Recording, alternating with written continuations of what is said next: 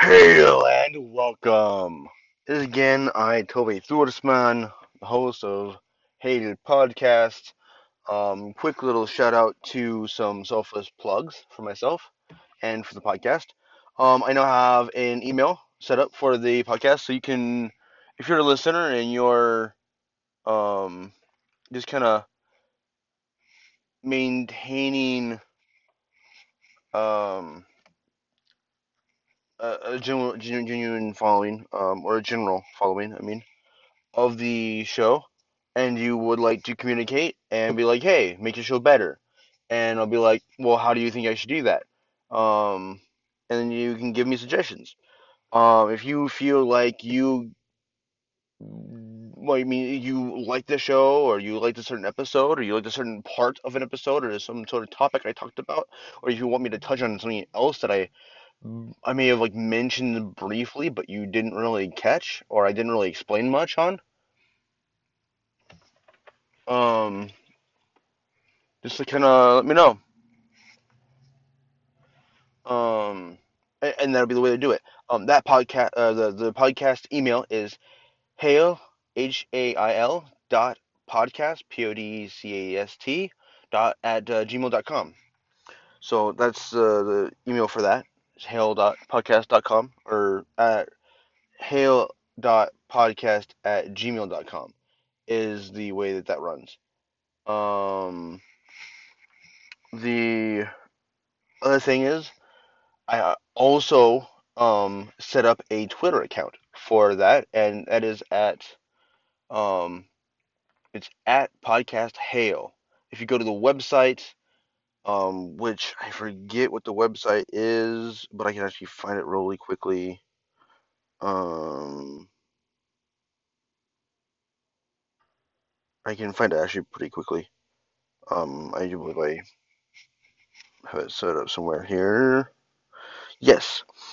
Um, it is www.csspencr15 at Wixsite, Wixsite.com. I wasn't able to get my own domain name without paying for it, and as you know, I'm broke as fuck. Um, so if I were to go ahead and try to do this podcast for money, I would use that money to go towards, um, I would obviously use this money to go towards, the podcast. Um, and I would use it to get a site, an official like domain, and all the other stuff. But yeah, so go ahead and follow us and find me at and find the podcast on Twitter and email us, and you go ahead and check the website out. I'm gonna be trying to keep more updates on the website of like new episodes now that I've gotten sort of a routine of how I'm gonna do it and how I've recorded. Now that I've kind of taken on some of this responsibility of having like social media and stuff. I'm gonna try to keep up on that. No promises, obviously, because I got a full-time job, a wife, and a life to kind of maintain, um, separate from the podcast. So episodes are the only thing I can guarantee I'm gonna keep doing. Um, but I do have a lot of free time on my hands typically, so I'll try to maintain that as best I can. Otherwise, let's get up into it and let's start with so last episode talking about Muspelheim and Surtur.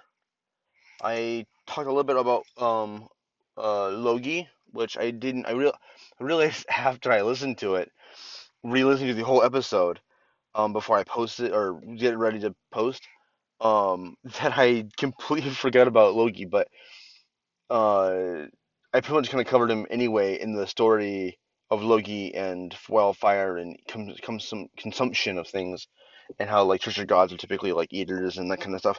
So that kind of like I guess like the best I could cover him. I don't think there's any other like mentions of him really. Um, besides in Utgard Loki's hall of Utgard. Um, but so there's that. Um, and I mentioned I would talk about Niflheim today.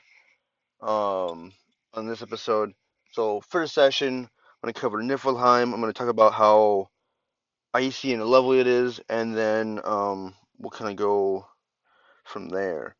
Um, so um, from the Old Norse, it's Niflheimr, and it means that literally means world of fog, which is kind of interesting since we always consider it ice and stuff, and that's kind of like what it is. It's yeah, it's a world of fog. It is one of the nine worlds of the Norse mythology of the homeland of primordial darkness, cold, mist, and ice. As such, it's the opposite cosmological principle of Muspelheim, in the world of fire and heat. So basically, you can have hot and cold, fire, ice. Those are just positions there.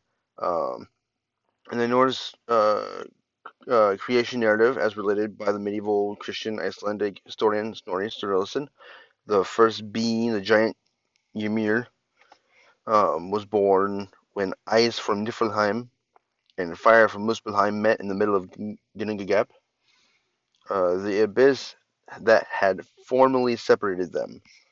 So there was, from the understanding, there was two worlds. There was Muspelheim, the world of fire, and Niflheim, the world of fog or mist, ice, cold, and they met in Ginnungagap, which is the void or like this great massive separation, um, and that kind of brought creation into it. With it created Ymir, um, which I will cover in this episode as well.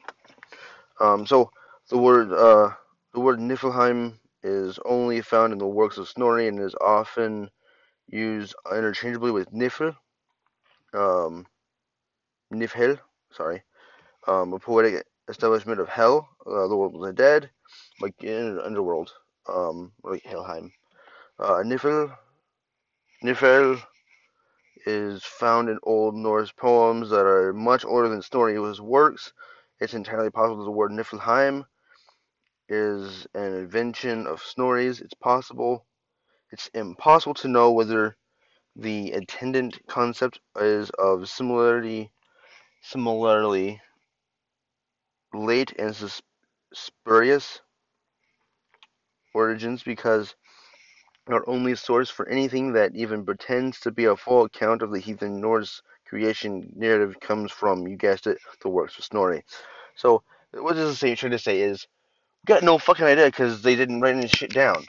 They're just fucking just talking to each other and never wrote any fucking thing down. So way later, it was 11th. It's from, there's a good like 300 years of the Viking era, where these stories were prevalent and the fluctuation of gods' power and a lot of these stories became about and mythology was created. Um, and so the thing is with that kind of being understood is that from like the late 8th century all the way down um, until the 11th century, um,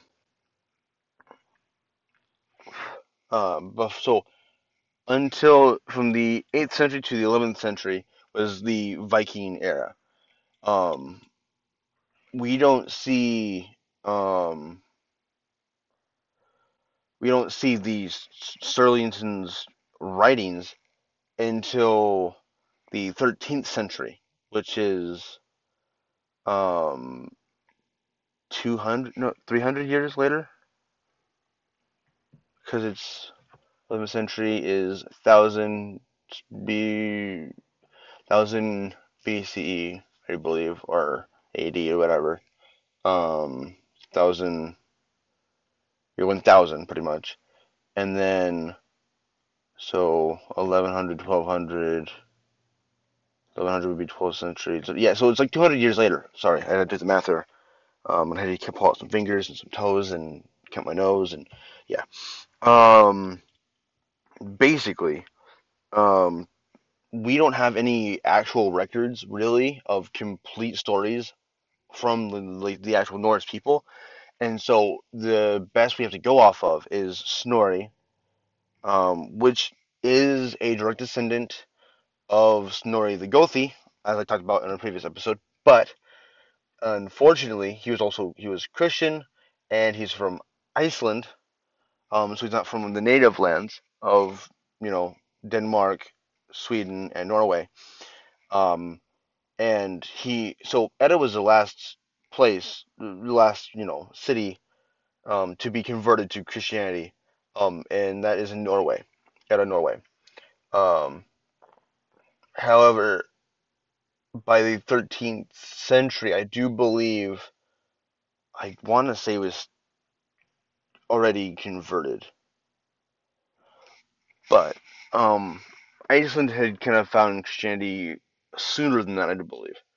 Um, However, with the high influence of gods and whatnot, but the gods played a really big part in a lot of things up until the end of the 11th century, um, and by the 12th, 13th century, pretty much Christianity had taken over and killed the gods and killed all pagan traditions and beliefs and everything. And we're such a bastardized community of people that at that point, or Scandinavians were such converted people that no one really knew any of the old ways. I mean, you might find some really old cave writings or something somewhere in a fjord by some seer that was like, "Oh fuck, this Christ God has killed us all. I'm gonna write this shit down so the gods preserves." But I mean, it wasn't really that common um, for those people to write stuff down unless it was about land or property or who for the sagas and that kind of stuff. But even the sagas are cautionary tales of why you should be Christian instead of pagan a lot of the times. Like Eric the Red saga, talking about I think it's like Torval the hunter or some shit, um, calling upon Thor or Thorval. Anyway, his name is basically like Thor or Tor, which is another version of Thor.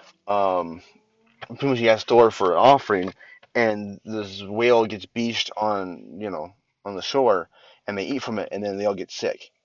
Um, and they all blame him and Thor for being false gods and whatever.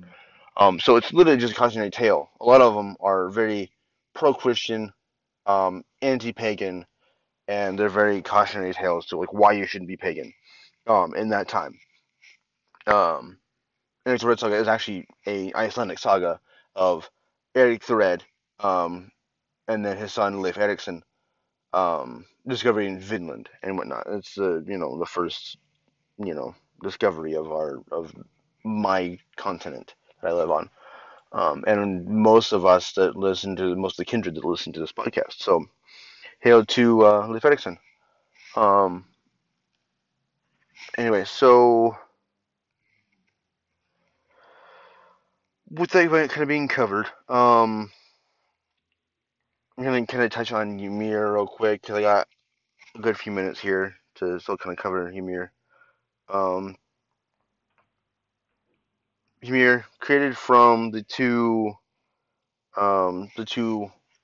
worlds, the world of ice and the world of fire, meeting Giringagap, and so as a first giant, he's the ancestor of all the other giants. He is sort of like the giant allfather. Um, and since almost all the gods are partially descended from giants, he's their ancestor as well. Another name for Ymir is in some Old Norse poems is Irgilmir, which is sand or gravel screamer, which is kind of interesting because I mean the giants are always depicted as some sort of primordial being related to the earth or chaos and chaotic events and that kind of stuff. So it kind of is par for the course for giants. According to the medieval Icelandic scholar Snorri Sturluson, again, Ymir was born from the fire of Muspelheim and ice from Niflheim met in the abyss Ginnungagap. Ymir was suckled by the cow Hidumla. Hidumla. I had to like so normally be Autumnla, but I know it's not Owl because that's a Tolkien thing and not a Norse or Icelandic thing. I'm going off of these a lot of these pronunciations with the Icelandic pronunciation of a Norse word because it's the closest I can get to and it's the closest I can find. And they don't really, So, um, Idumla for his nourishment. Okay, when he slept, several other giants were conceived asexually in Ymir's hermaphroditic body and spontaneously sprang from his legs and the sweat from his armpits. Um, Adamla received her nourishment from a salt lick, and as she licked, a being from Buri, a being named Buri, the first of the Aesir gods, was freed from within the salt. He produced a son, Bor, who mated with Bestla, one of Ymir's descendants. From their union came Odin, the chief of the Aesir, and his two brothers Vili and Ve. Um, so we now have the three oldest Aesir, besides Buri and Bor. Um, um, Odin, Vili, Ve. Um, the Divine Brothers then slew Ymir and fashioned the cosmos from his corpse. As one of the poems in the poetic Edda Grimnismal, or a Song of the Hooded One, which is sort of like talking about, I want to say it talks about Odin.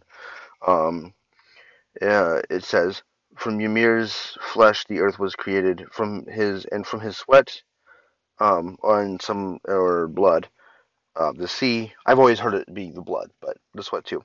The sea, mountains from bone, trees from hair, and his skull the sky.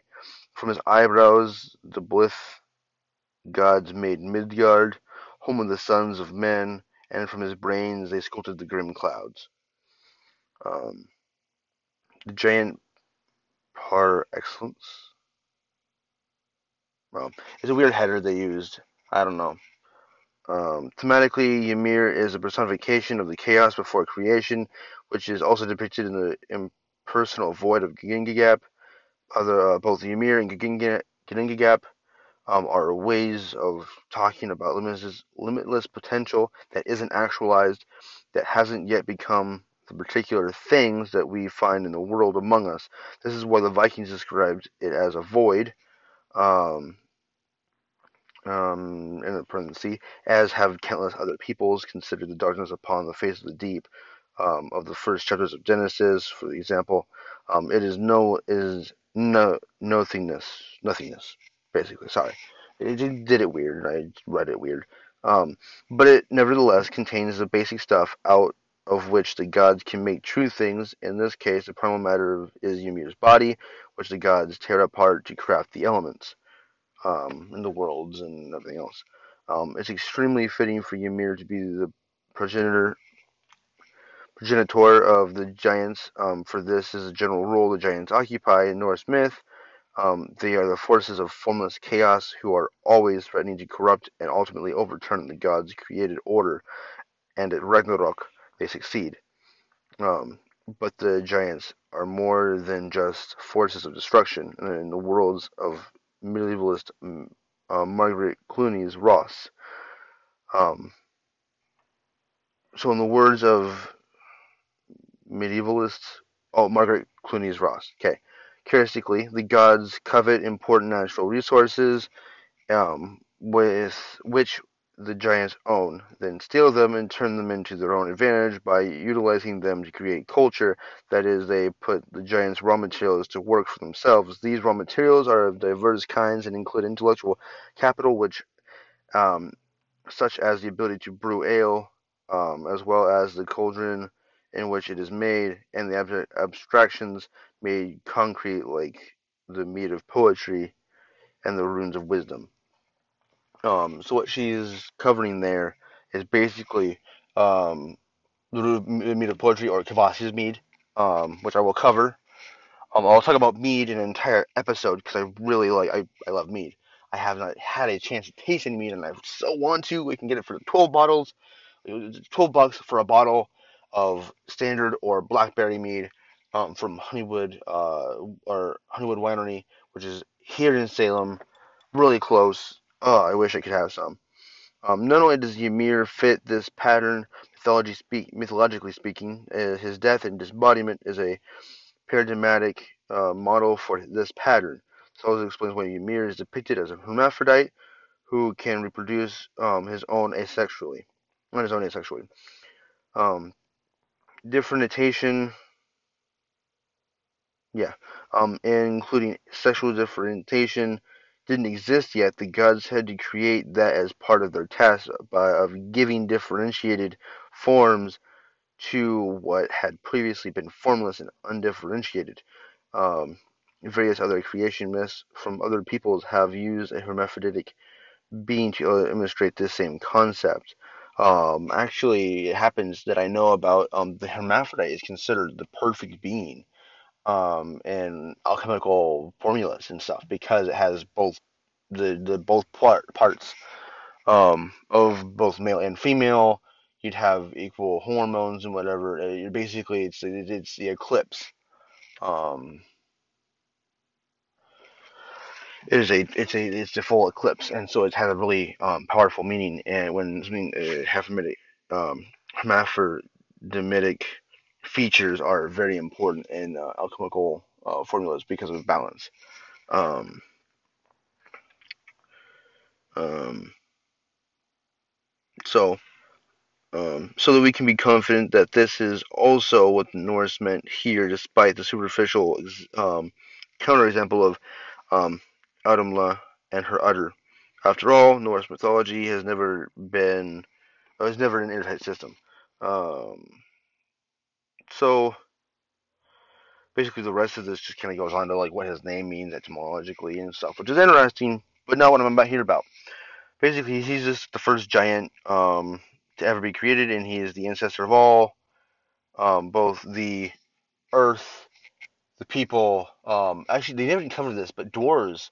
I remember reading somewhere that the dwarves were maggots. Um, uh, they were like basically like made from the maggots of whatever. Um, so that's fun. Um, I'm gonna hit you back with. I'm gonna get into Nidhogg actually, which will kind of bring us into another topic of like Yggdrasil, the World Tree, and how the nine worlds, all the rest of the nine worlds believe on its branches and all of that stuff, as well as the giant eagle and Zoroaster the squirrel. Uh, but I want to cover Nidhogg in the next episode. Or not next episode, next session. I meant session and transition. Okay, so second session, second half of this episode. Let's break down ice. Ice was everywhere around the winter. I mean, it was fucking like they were like literally. I'm gonna break down just how close they were to the Arctic Circle. Just so we can kind of get an idea of how close they were. So if you were in Norway, and let's just go from Edda because I talked about Edda. Um, let's just talk about Edda, Norway. Um,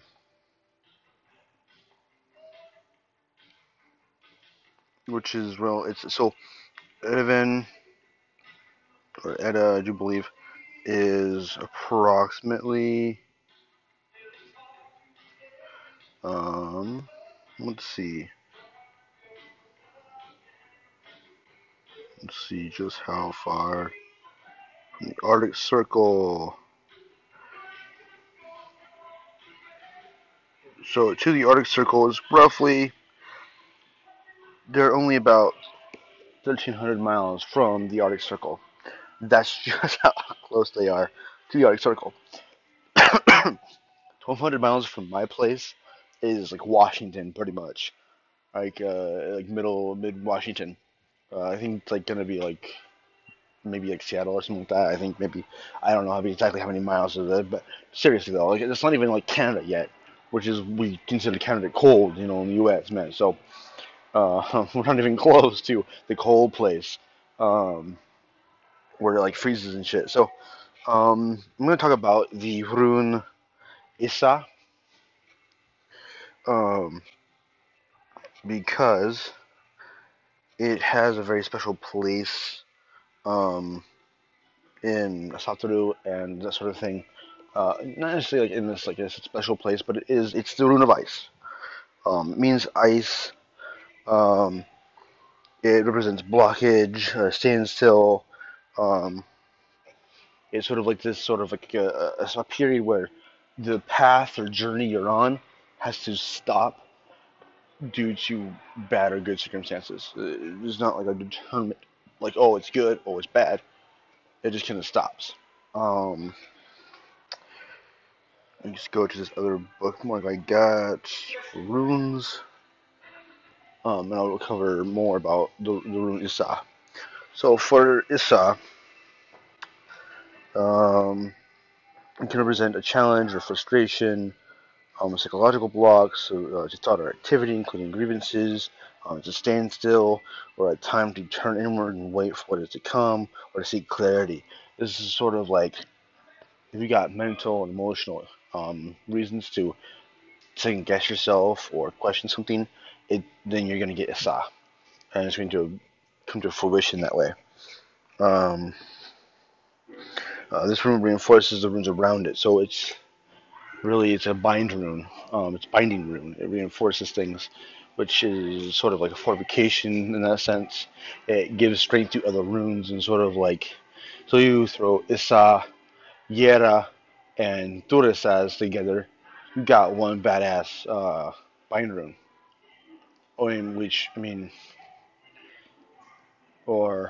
go with Ingwaz and Issa also can be pretty solid. So it just kind of gives like a strength to other runes around it. In the main staff though, it can represent the opposition of Issa's egomania, dullness, blindness, dissipation, treachery, illusion, deceit, betrayal, guile, stealth, ambush, and plots. All of these things just kind of represent Loki in a way. So, take that as it is. It's kind of up to what you want to make it. So it kind of covers that a little bit, but like even more so, ice is very, very important to both chaos and order, and I think that's kind of like the point that it's important in a lot of ways. So I'm just gonna leave that there, and I'm not sure what to talk about. I'm not sure exactly what to follow up with this, but that's ice, and ice is Niflheim, and so kind of one and the same. Talk about hold. Transition. Last and finally, I will cover Nidhogg. So Nidhogg is a dragon or some sort of serpentine-like beast that dwells the bottom of the roots of Yggdrasil. Some stories say that he just kind of chills there. Some say that he chews on the roots, waiting for Ragnarok to happen. He tells very, very nasty. He's locked in a fighting with a eagle that lives in the top of the tree, and Ratatask is a squirrel that bounces back and forth between the top and the bottom of the tree, dispensing the flighting between the two. So Nidhogg literally translates from the Old Norse to curse striker, or he who strikes with malice. It is he is the foremost of several serpents or dragons that dwell beneath the world tree, Yggdrasil, and eats its roots. So I'm now reading from NorseMythology.org. This is highly interested tree, which holds the 9 worlds in the cosmos. Nidhogg's actions have the intention of pulling the cosmos back into chaos, and he, along with his reptilian cohort, can therefore surely be classified among the giants, or as they were called in pre-Christian times, devourers. Which is kind of an interesting idea. There were gods before the gods. There's tales of that. The show Ragnarok on Netflix actually kind of covers this a little bit too. That like the giants used to be worshipped as whatever. Hail Thor. From this, it would make sense for Nidhogg to have a prominent role in Ragnarok, the downfall of the cosmos. This does indeed seem to be the case. In one especially important Old Norse poem, the Voluspa, which is inside of the Cirrus, Nidhogg is described as flying out from beneath the Yggdrasil during Ragnarok, presumably to aid the giant's cause. Later in the same poem, Nidhogg is also said to preside over part of the underworld called Nastrond, or the Shore of Corpses. I believe that Nastrond is a place where Loki is chained, and the underworld in Helheim. It would be where a cave of just made of snakes and poison and shit, where perjurers, murderers, and adulterers were punished. However, this concept of the afterlife as marked by moral retribution is totally foreign to the indigenous worldview of the Norse and other Germanic peoples, and must be an instance of Christian influence upon the poem. I think Nastrond may have been a thing possibly before Christian influence, but more than likely it was probably just Christian inspired. But if Nastrond was a place, it kind of sounds like where they tied Loki up after the killing of Balder, and they find him after the fish and whatnot, after Lokisana. So that is the background on Nidhogg. He's kind of, seen as like a reptilian dragon deal, or a serpentine dragon kind of dude. He just kind of chills in the underground. There's sort of a belief that like your soul will go into Helheim, and then if you're real fucked up, you go to Niflheim, and you are eaten.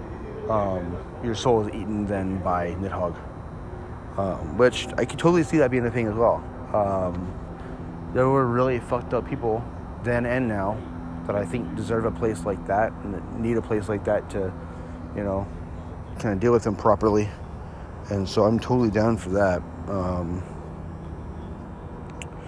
I'll probably end up covering more on runes and things later on.